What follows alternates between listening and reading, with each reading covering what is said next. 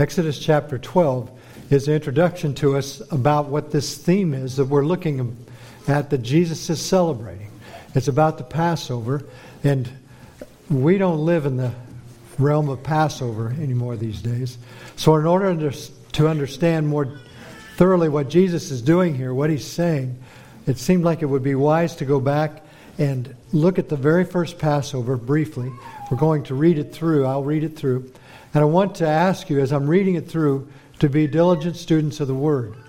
That you would, as we're going through that, either jot down on a piece of note paper or underline if you're comfortable doing that in your Bible. Some of us do that ad nauseum. I've got lines everywhere.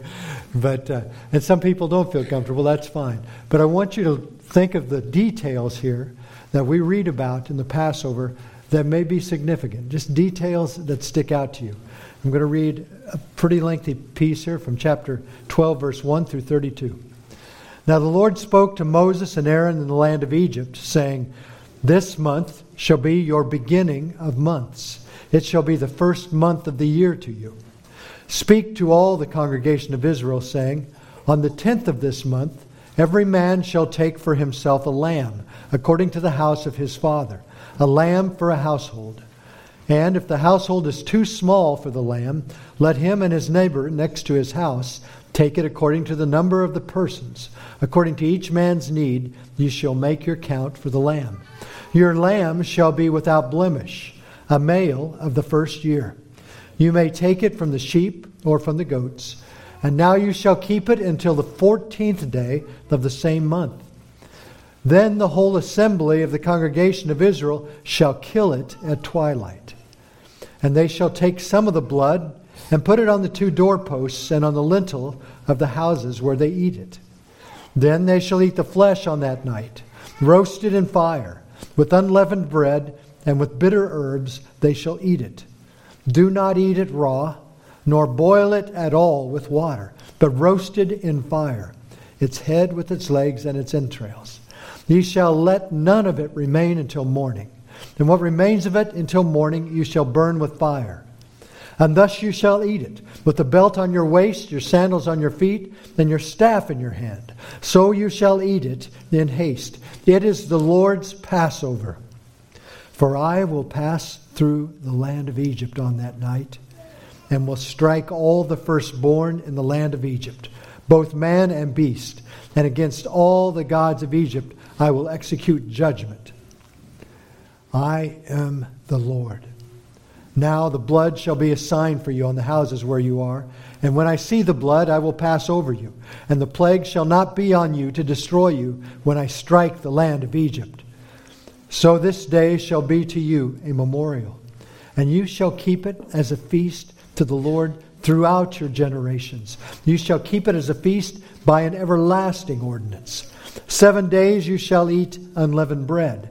On the first day you shall remove leaven from your houses. For whoever eats leavened bread from the first day until the 7th day, that person shall be cut off from Israel. On the first day there shall be a holy convocation. On the 7th day there shall be a holy convocation for you. No manner of work shall be done on them, but that which every one must eat, that only may be prepared by you. So you shall observe the feast of unleavened bread. For on this same day I will have brought your armies out of the land of Egypt. Therefore you shall observe this day throughout your generations as an everlasting ordinance. In the first month, on the 14th day of the month at evening, you shall eat unleavened bread, until the 21st day of the month at evening. For 7 days no leaven shall be found in your houses, since whoever eats what is leavened, that same person shall be cut off from the congregation of Israel, whether he is a stranger or a native to the land. You shall eat nothing leavened in all your dwellings. You shall eat unleavened bread. Then Moses called for all the elders of Israel and said to them, Pick out and take lambs for yourselves according to your families, and kill the Passover lamb. And you shall take a bunch of hyssop, dip it in the blood that is in the basin, then strike the lintel, then the two doorposts with the blood that is in the basin. And none of you shall go out of the door of his house until morning. For the Lord will pass through to strike the Egyptians. And when he sees the blood on the lintel and on the two doorposts, the Lord will pass over the door and not allow the destroyer to come into your houses to strike you. And you shall observe this thing as an ordinance for you and your sons forever. It will come to pass when you come to the land which the Lord will give you, just as he promised, that you shall keep this service. And it shall be when your children say to you, what do you mean by this service? That you shall say, it is the Passover sacrifice of the Lord, who passed over the houses of the children of Israel in Egypt when he struck the Egyptians and delivered our households. So the people bowed their heads and worshipped. Then the children of Israel went away and did so, just as the Lord had commanded Moses and Aaron, so they did. And it came to pass at midnight that the Lord struck all the firstborn in the land of Egypt. For the firstborn of Pharaoh, who sat on his throne, to the firstborn of the captive who was in the dungeon, and all the firstborn of livestock. So Pharaoh rose in the night, he and all his servants and all the Egyptians. And there was a great cry in Egypt, for there was not a house where there was not one dead. And then he called for Moses and Aaron by night and said, rise, go out from among my people, both you and the children of Israel, and go serve the Lord as you have said. Now, I would imagine several of us at some point began to daydream or get occupied with other thoughts or perhaps fell asleep. But if you were there that day and you heard this word being pronounced, you would have been hanging on to every detail. For we see that it was a matter of life and death. It is amazing to think that in every house throughout Egypt there was at least one dead body. Every household. Such was the seriousness. Now, what were some of the details that stood out to you as we look at that? They may be seemingly minor. They may seem of great importance. But what were some of the details you saw? You have to speak a little louder. Passover. Okay, well, Passover? Yeah, the Lord. Okay, that's right. It was the Lord's Passover. The Lord passed over. Good. What else? The lamb was sacrificed. The lamb was sacrificed. Amen. For a whole week. Okay, what was for the whole week? Unleavened bread. Right, the Feast of Unleavened Bread lasted a complete week. The goat or sheep was 1 year old or younger. Okay, good. Yeah. Children would ask, why do we do this? Uh-huh. Anticipating that would be the question. Yeah, why do we do this? Good. Oh, you still had to cook? Okay. The blood had power. The blood had power. Yeah, good. Okay. What was the consequence? Do you remember, Jonathan? You would be cut off from the people. Good. Good job. You stood up there. Any others? No leaven at all in the house. Leave hastily. Okay, they would leave hastily. Good.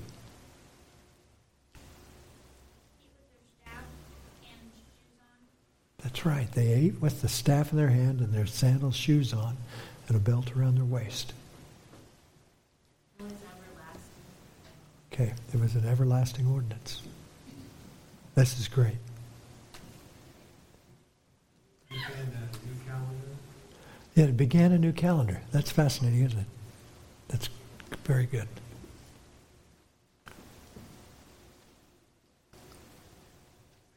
I believe this is helpful for us because what is taking place here with Jesus is not something that he came up with that night, at least not with the Passover. It was the practice of the people for centuries, approximately 1,500 years. And so all of this has such deep meaning, and it's good for us as much as we can to immerse ourselves and think about these details of what they would have known right off the top of their heads. They lived this year by year. It was a special time of year to come to. I think you guys hit most of the details I was thinking of too, and it's interesting. I did note that on the 10th of that month of Nisan, they were to take that lamb, and they kept it for 4 days, and then they were to kill it at twilight on the 14th. You guys did a great job. The Feast of Unleavened Bread, introduced in verse 17. It's repeated again in Leviticus chapter 23, verse 6. And on the 15th day of the same month is the Feast of Unleavened Bread to the Lord. 7 days you must eat unleavened bread. So the Feast of Unleavened Bread symbolized the removal of sin from Israelites' lives. The Passover occurred on the first day of the Feast of Unleavened Bread. And we're going to talk about that in a little bit. But I love what Paul did. In 1 Corinthians chapter 5, verse 7, he brings these things together.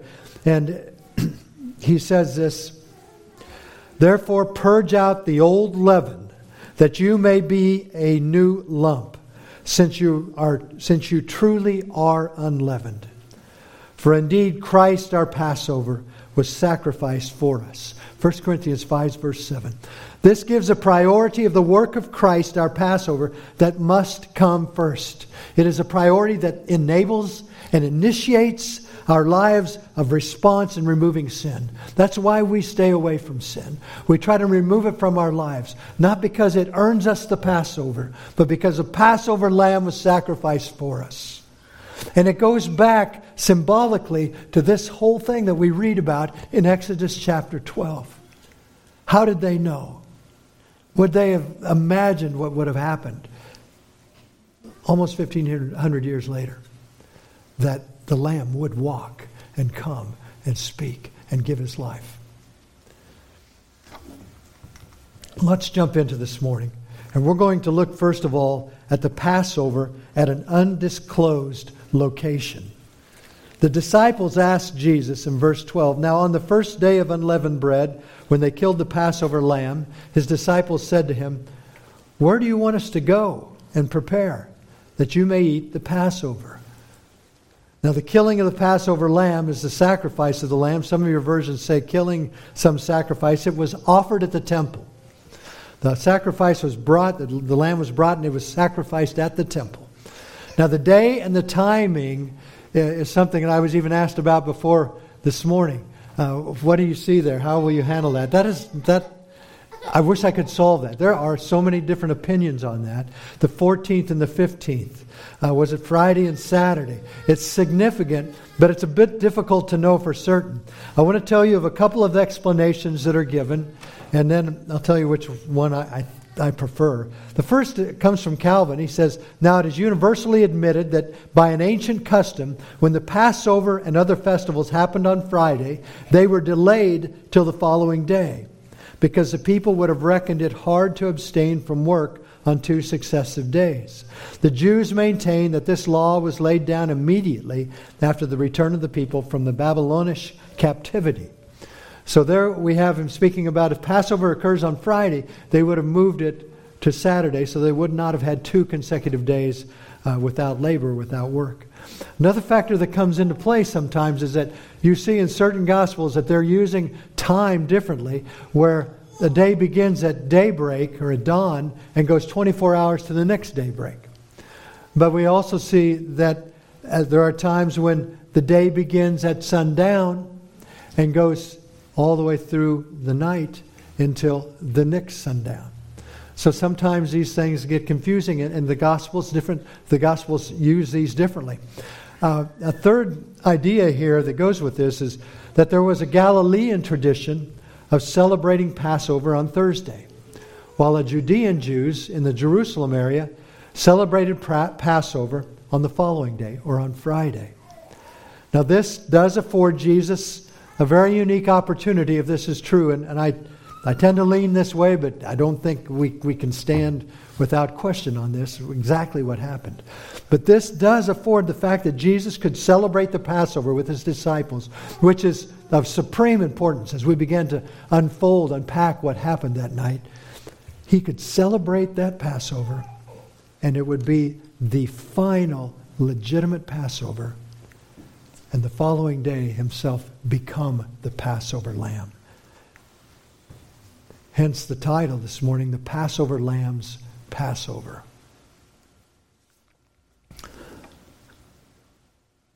The timing of Jesus' entering into Jerusalem, celebrating the Passover, and being crucified on the Passover is intended by God for a purpose. It's to bring into clear focus the types and shadows of his appointed celebrations and sacrifices throughout the history of the children of Israel, or the children of Abraham.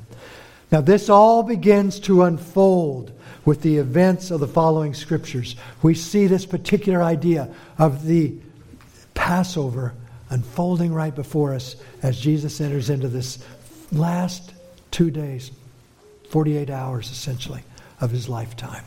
And it has such great significance to us. And I love the fact that it's so historical, but it is so alive, and it just becomes amplified with what we see happening here on this night in Jerusalem. An unusual address is given for the Passover.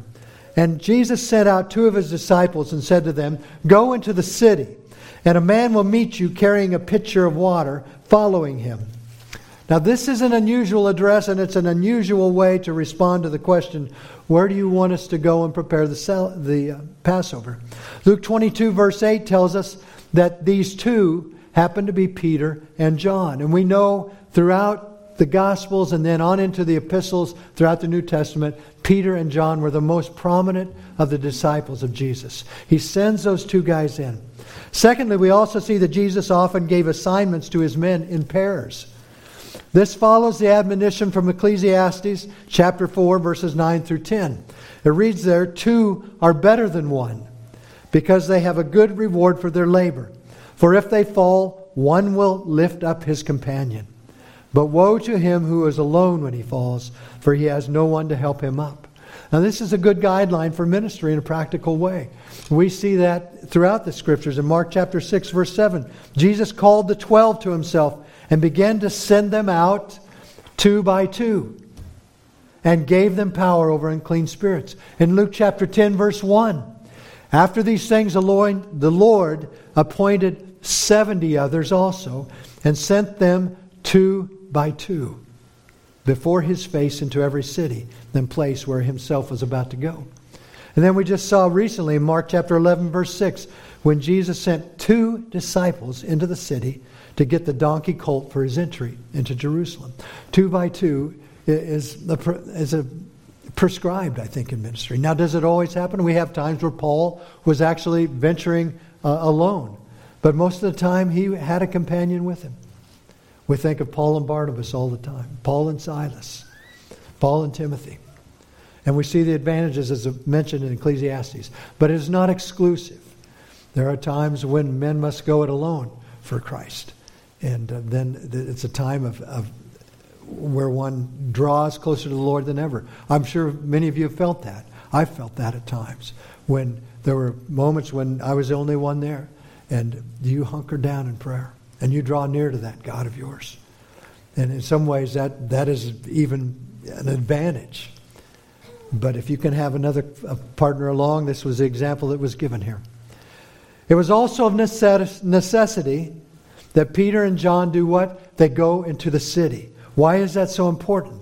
Well, nowhere but Jerusalem is the sacrifice of the Passover acceptable. Only in Jerusalem. Deuteronomy 16 says, "You may not sacrifice the Passover within any of your gates, which the Lord gives you, but at the place where the Lord your God chooses to make his name abide. There you shall sacrifice the Passover at twilight, at the going down of the sun, at the time you came out of Egypt." Deuteronomy 16. Josephus estimated in 66 AD, which was several decades after this, in 66 AD, he estimated that there were 255,600 lambs sacrificed at Passover time in Jerusalem. That's 250,000 lambs sacrificed. Now, if we place that alongside an estimate of perhaps 10 people per lamb per household, then we get about 2.5 million. Now, a lot of scholars will say Josephus had a tendency to exaggerate. And perhaps he was doing that in this case. To see that many people within the confines of the walls of Jerusalem would seem near impossible. But it does give us the idea that people were flooding in there. Why? Because it was the only place you could take Passover. And it was absolutely essential in the spiritual life of a Jew. So people flocked into there because it had to be done in Jerusalem. Where is Jesus and his disciples right now? Where are they? They're in Bethany. So he sends them into the city. And then the sign of the man carrying water. The question might be, well, why would that stand out? Surely there's thousands of men carrying water. Well, there probably were not. Why? Because women carried water.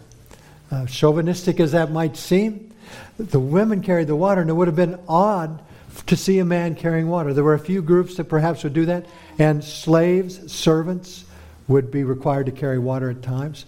So we don't know, was this a man who was a servant sent to get this water?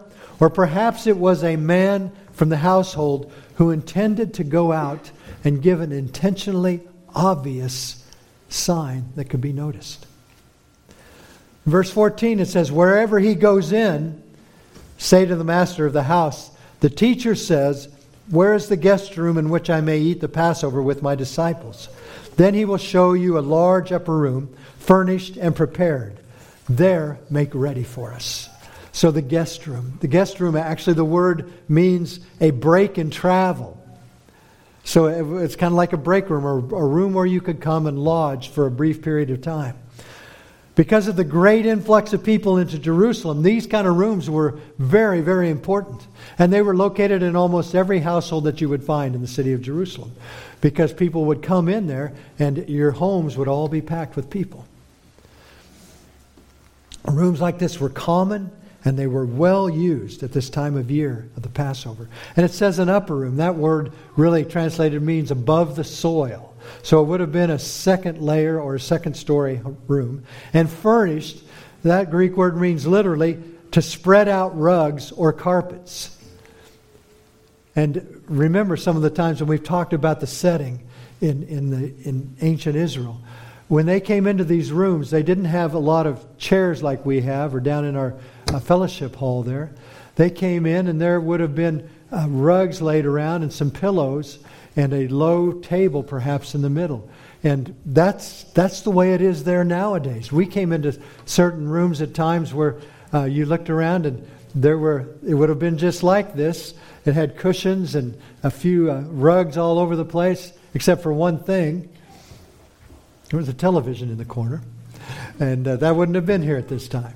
But other than that, some of those rooms looked just like they did then, in that day. But they were to prepare. They were to set up the whole place. And it was prepared for them as far as the basics. And they were to make ready for the Passover. So what do you need for a Passover? First of all, we know one thing you need, and that's a lamb. That lamb will be taken to the temple, sacrificed there at the temple, and then a portion of it given back to the household head to bring back to the home where it would be roasted and prepared for the Passover dinner. So those were some of the things that needed to be done. They needed to set up these side dishes. There would be a side dish that was sort of like stewed dried fruit and nuts mixed together, mashed together to become sort of like a stew. There would have been bitter herbs, and there would have been wine there in the room at that time for this celebration. Peter and John are getting all these supplies together. And verse 16 says, so his disciples went out and came into the city, and they found it just as he had said to them, and they prepared the Passover.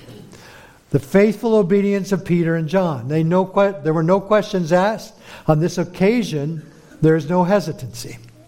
Matthew 26:19 writes, so the disciples did as Jesus had directed them, and they prepared the Passover. Now, perhaps some of you have been wondering about this, and it's a good question. Was this a miraculous foreknowledge and sovereignty, or was this a well-prepared plan? One resource suggested that it is either a prearrangement or a miraculous work of God. And this may sound like the easy way out, but I say both. I think it is both. Regardless of the purpose, it is clear. There was completely here, think about it, complete non-disclosure before the ears of one man in that 12 who was anxious and waiting for the nearest opportunity to betray Jesus into the hands of the Jewish authorities. Gathered within that 12 was one man that was hanging on everything that Jesus was saying, for he was looking for an opportunity to betray Jesus. Jesus' instructions, they're absolutely clear, aren't they? There's nothing cloudy about what he says. They would lead Peter and John exactly to the right place. But unless you are with Peter and John, or unless Jesus, you would have no idea where the right place was until Jesus' plan unfolded. Secrecy from Judas and the Jewish authorities, who were now hotly pursuing Jesus, was of highest priority. Jesus superintended that he celebrate with his disciples the Passover, the introduction of the Lord's Supper, and the announcement of the new covenant without interruption. Perhaps this sequence of events with the carrying of water by a man, following him to a home, entering the home, giving instructions to the head of the house, that all seems a bit strange, but it's not absolutely bizarre or supernatural. However it was, whether it was completely supernatural or prearranged, we know one thing for sure, that it was set forth and dictated by Jesus Christ. And it came just as he said it would be done. And now we come to the second part of this event, and that is the Passover of sovereignty and sin. We have a stunning announcement of betrayal in verses 17 and 18. The stunning announcement of betrayal. Verse 17 says, "In the evening he came with the 12. Now when it says 12, it's basically saying they're the apostle or the disciples. Because Peter and John are already there making ready. And he brings the rest of the group in, the other 10. And they were often called in Scripture the 12. They were called the 12 after Judas hung himself, and there were only 11. So this is more of a name for the group. He brings those guys in. And here's what takes place according to the Mishnah. There's a tractate in the Mishnah, the Jewish guidelines or directions, called the Pesachim 10. And it gives this liturgy. And I'm going to give it to you as clearly as I can. The meal included the singing of the Hallel Psalms. That's Psalm 113 through Psalm 118. And it was divided into 4 parts, each ending with a cup of wine. First, the family head would pronounce a blessing over the celebration and the wine, followed by a ceremonial hand washing. Secondly, after this, the food was brought in, and one of the children would ask, and I think it was James mentioned this, one of the children each year would ask, "Why is this night different from other nights?" And in response, the father describes the exodus from Egypt, given in Deuteronomy chapter 26, verses 5 through 9. This was followed with the singing then of Psalms 113 through Psalm 115. In the third step, the father offered prayer for the bitter herbs and the stewed fruit that symbolized Israel's captivity in Egypt and the difficulty and blessing of their exodus. Then the family and guests partook of the meal, which included the roasted lamb. Now this all had to be completed before midnight, because by midnight they would conclude with the Psalms 116 through 118 and a final cup of wine, and whatever was left over of the lamb must be burned. It could not be left over after midnight. Now if we look at the Scriptures this morning, we see in verse 18 of Mark chapter 14 at what point the celebration is when Jesus makes this announcement. It says in verse 18, "Now as they sat and ate," which would indicate that Jesus and his disciples were at the third stage of the Passover. At this point, Jesus says, "Assuredly, I say to you, one of you who eats with me will betray me." In John 13:21, it tells us that when Jesus had said these things, he was troubled in his spirit. There is a heaviness in Jesus. And in John 13:22, it says, "And the disciples looked at one another, perplexed about whom he spoke." This shattered the celebration. They were there to enjoy something they'd probably enjoyed since childhood. They remembered well. But things changed it abruptly. Up to this point, you see, Jesus had told the 12 disciples several times that in Jerusalem he would be arrested. He would be tried. He would be beaten and crucified and raised again. How much they understood seems to be very limited. at least what they were allowed to integrate into reality. They just didn't get it all. But never had they heard or imagined that one of them would play a part in this horrific treachery. That one of them 12, who had been with Jesus all this time, they'd seen the healings, the miraculous healings. They'd seen the water turn to wine. They'd seen 10,000 fed on a mountainside out of a little sack lunch. They'd been on that boat, all 12 of them, when it was rocking and everyone thought that this was it and they were going to die. And Jesus calms the storm instantly. All of them had been with them. And yet now he announces to them, one of you will betray me. Verse 19 says, and they begin to be sorrowful. We're looking at the sobering intimacy of the betrayal.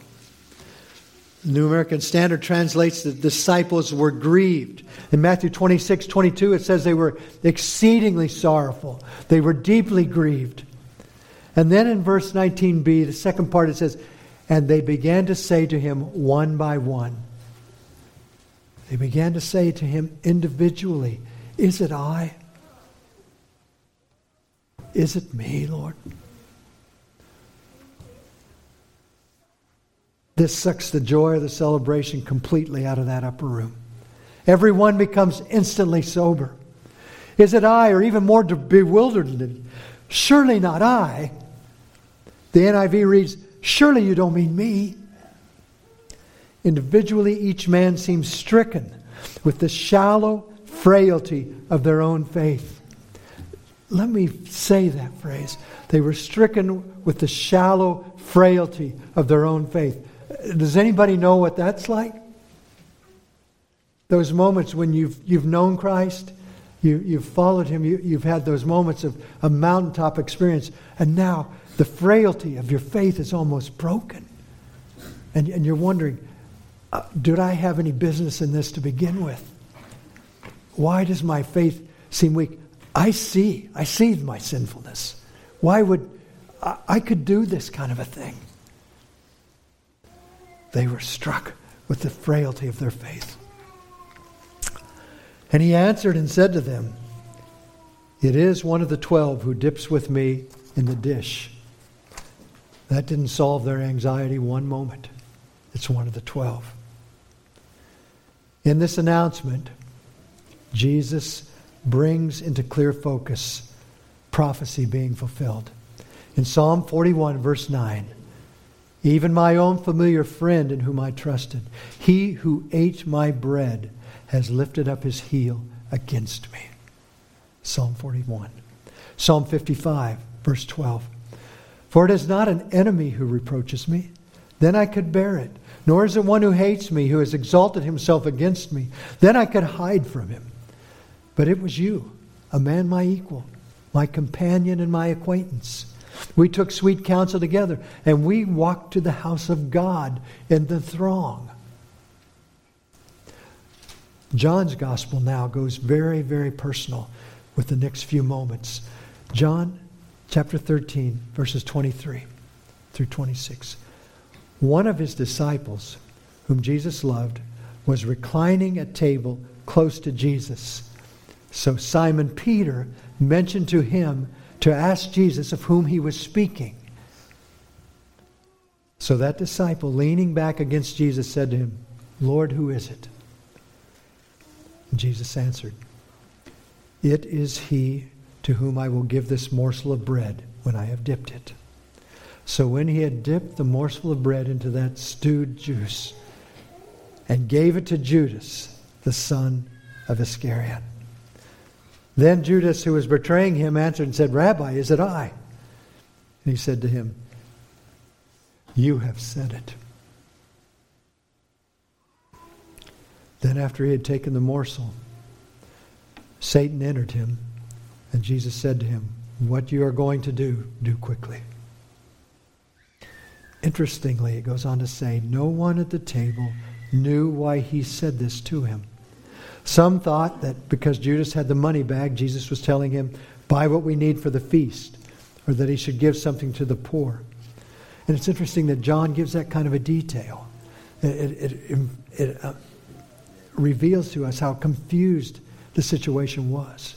He even gave what the alternative thoughts were in their minds. They had no idea. So after receiving the morsel of bread, Judas immediately went out, and it was night. Oh, how devastating that night would have been for all mankind if it were not for the sovereignty that overwhelms betrayal. There is a sovereignty of our God that overcomes anything that stands in its way and can take the most wicked devices and turn them into something that brings salvation for all who will trust in God. The sovereignty that overwhelms betrayal. Verse 21 says, the Son of Man, Jesus is saying this, the Son of Man indeed goes just as it is written of him. But woe to that man by whom the Son of Man is betrayed. It would have been good for that man if he had never been born. The Son of Man indeed goes just as it is written of him. Luke 22 says, as it has been determined. Who determined it? The eternal, all-wise, omnipotent God determined it. And where was it written? It was recorded in His Word long before this day. In Psalm 22, verse 1, a psalm of David. My God, why have you forsaken me? Why are you so far from helping me and from the words of my groaning? Straight from the cross that would happen within 48 hours. Verses 7 and 8 from Psalm 22. All those who see me ridicule me. They shoot out the lip. They shake the head, saying, he trusted in the Lord. Let Him rescue him. Let Him deliver him, since He delights in him. Taken from the ground level, beneath the cross, shortly to come. Verse 12, many bulls have surrounded me. Strong bulls of Bashan have encircled me. They gape at me with their mouths like a raging and roaring lion. I am poured out like water, and all my bones are out of joint. My heart is like wax that is melted within me. You see the picture of that and what we see happen on the cross. My strength is dried up like a potsherd, and my tongue clings to my jaws. You have brought me to the dust of death. For dogs have surrounded me. The congregation of the wicked has enclosed me. They pierced my hands and my feet. I can count all my bones. They look and stare at me. And they divide my garments among them, and from my clothing they cast lots.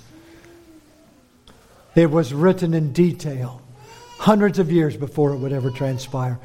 The Son of Man goes just as it is written. Turn with me to Isaiah chapter 52.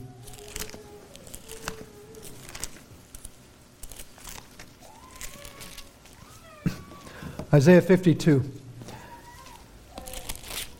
verse 13. Behold, my servant shall deal prudently.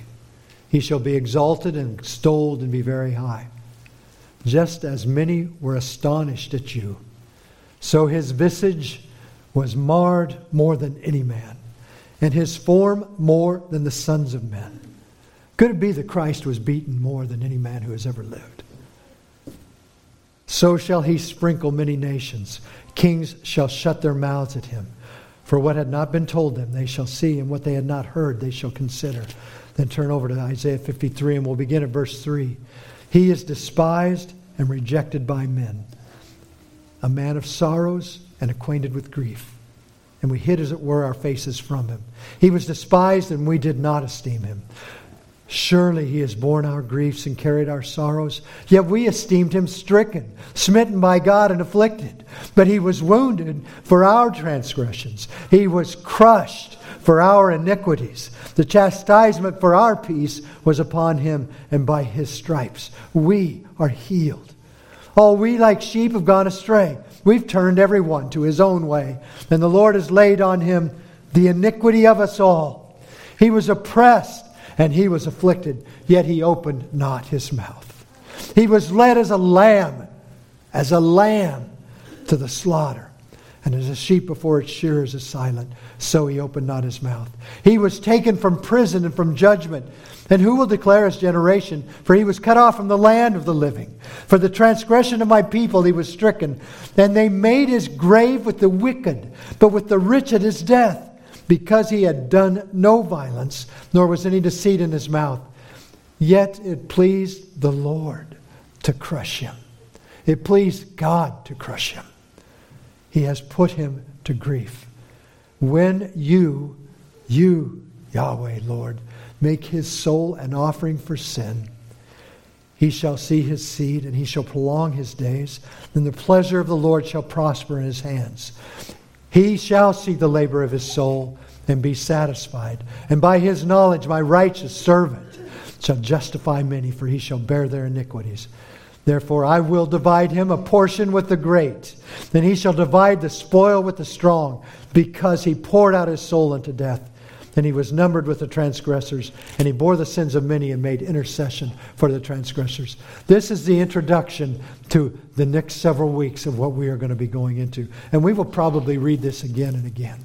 For this tells us clearly who this suffering servant was. And it depicts to us in detail what would transpire. Zechariah 12, verse 10. The prophet wrote, "And I will pour on the house of David and on the inhabitants of Jerusalem the spirit of grace and supplication.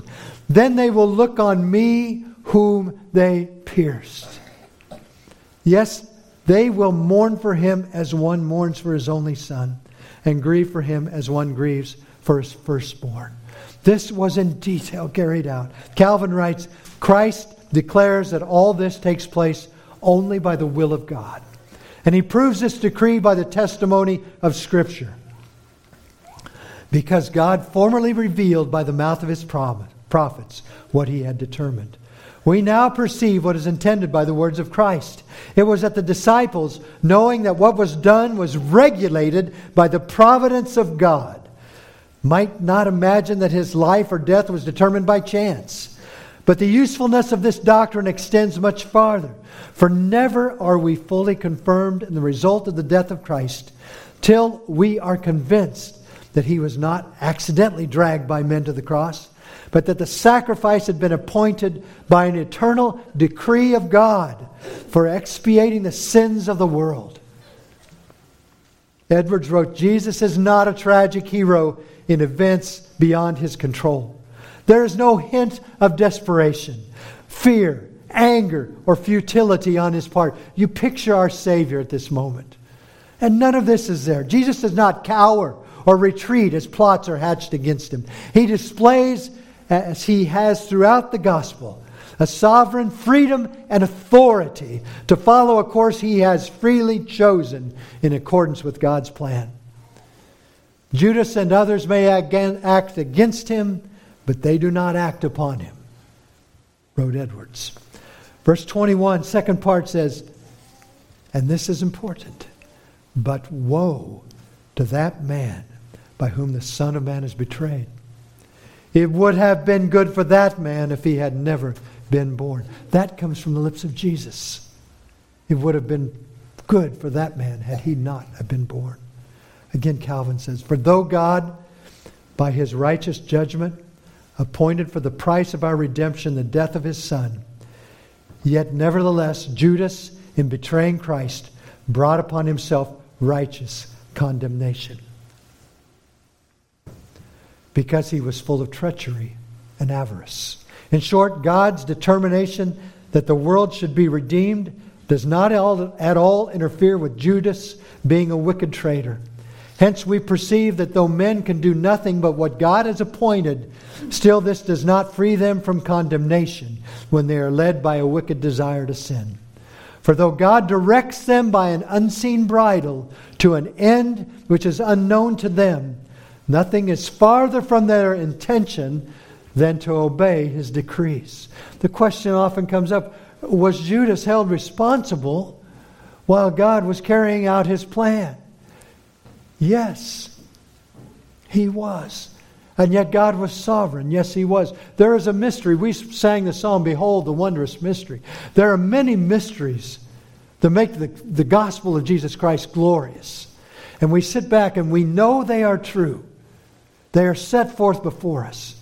But the intricacies of how they work, we cannot begin to explain. We saw that way back in the book of Genesis at the end, in chapter 50, we see Joseph there. And his father has died.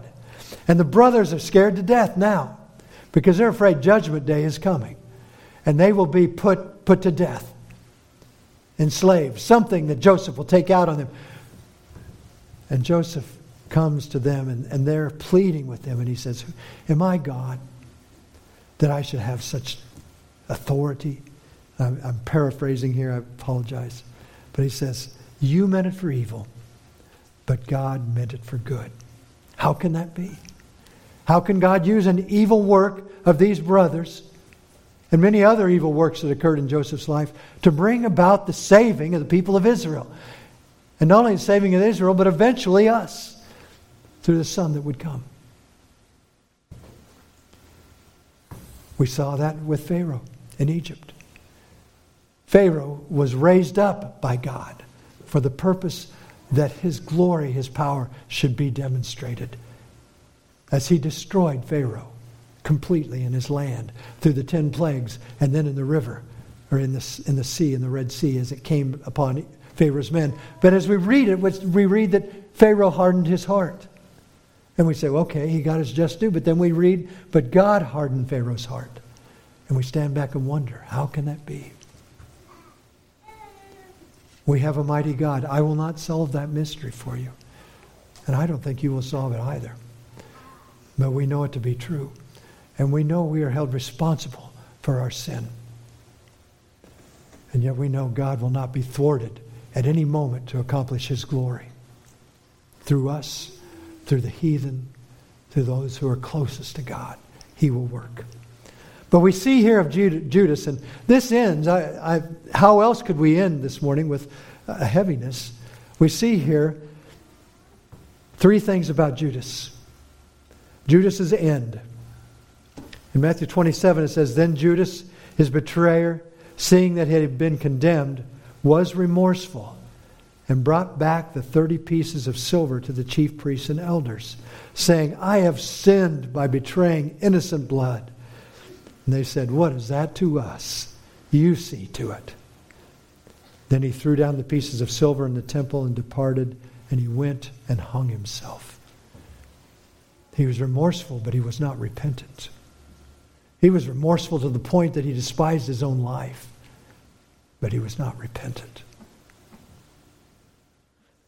And we see Judas's memorial in Acts chapter 1, a sad memorial, verse 16. Men and brethren, this scripture had to be fulfilled, which the Holy Spirit spoke before the mouth of David concerning Judas, who became a guide to those who arrested Jesus. For he was numbered with us and obtained a part in this ministry. Now this man, this Judas, purchased a field. Now this man purchased a field with the wages of iniquity. And falling headlong, he burst open in the middle, and all his entrails gushed out. And it became known to all those dwelling in Jerusalem, so that the field is called in their own language, Akel Dama, the field of blood, the memorial of Judas. And then we know of Judas's eternity. In John 17, verse 12, Jesus was speaking. While I was with them in the world, I kept them in your name.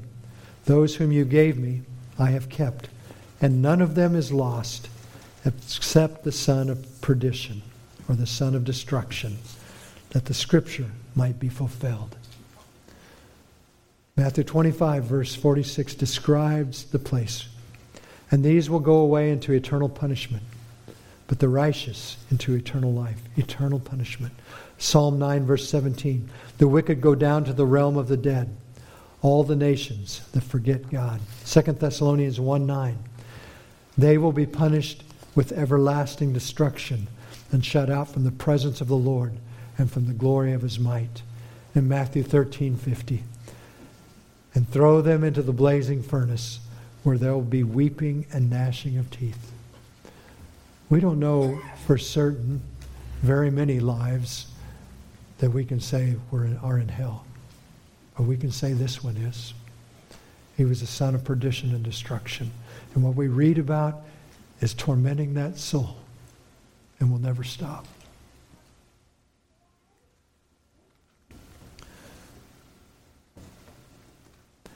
It is a sobering thing to think about that end. And we speak about the glories of Christ and what he offers us as adopted sons and daughters. And that is something that we can never stop praising him for and thanking him for.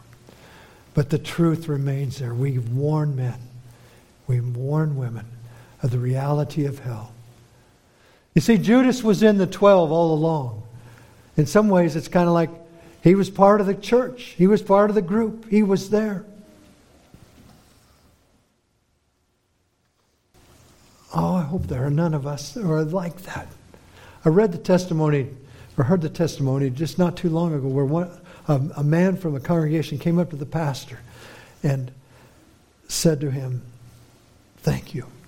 I realized I was a Judas." And he had been a part of that congregation for years. He had been a part of it. He had supped with everyone at meals, communion. And yet he was a denier of the authority and the lordship of Christ in his life. And he came to Christ. That's what we must do. Calvin writes, in this passage, Christ reconciles both by pronouncing a curse on Judas, though what he contrived against God had been appointed by God. Not that Judas' act of betraying ought strictly to be called the work of God, but because God turned the treachery of Judas so as to accomplish his own purpose. And yet God calls and says, to all who will call upon him, he will by no means cast out. Don't let that be your past. Turn with me to Hebrews chapter 10.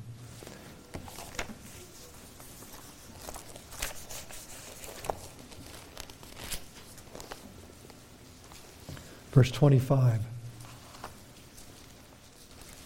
Verse 29.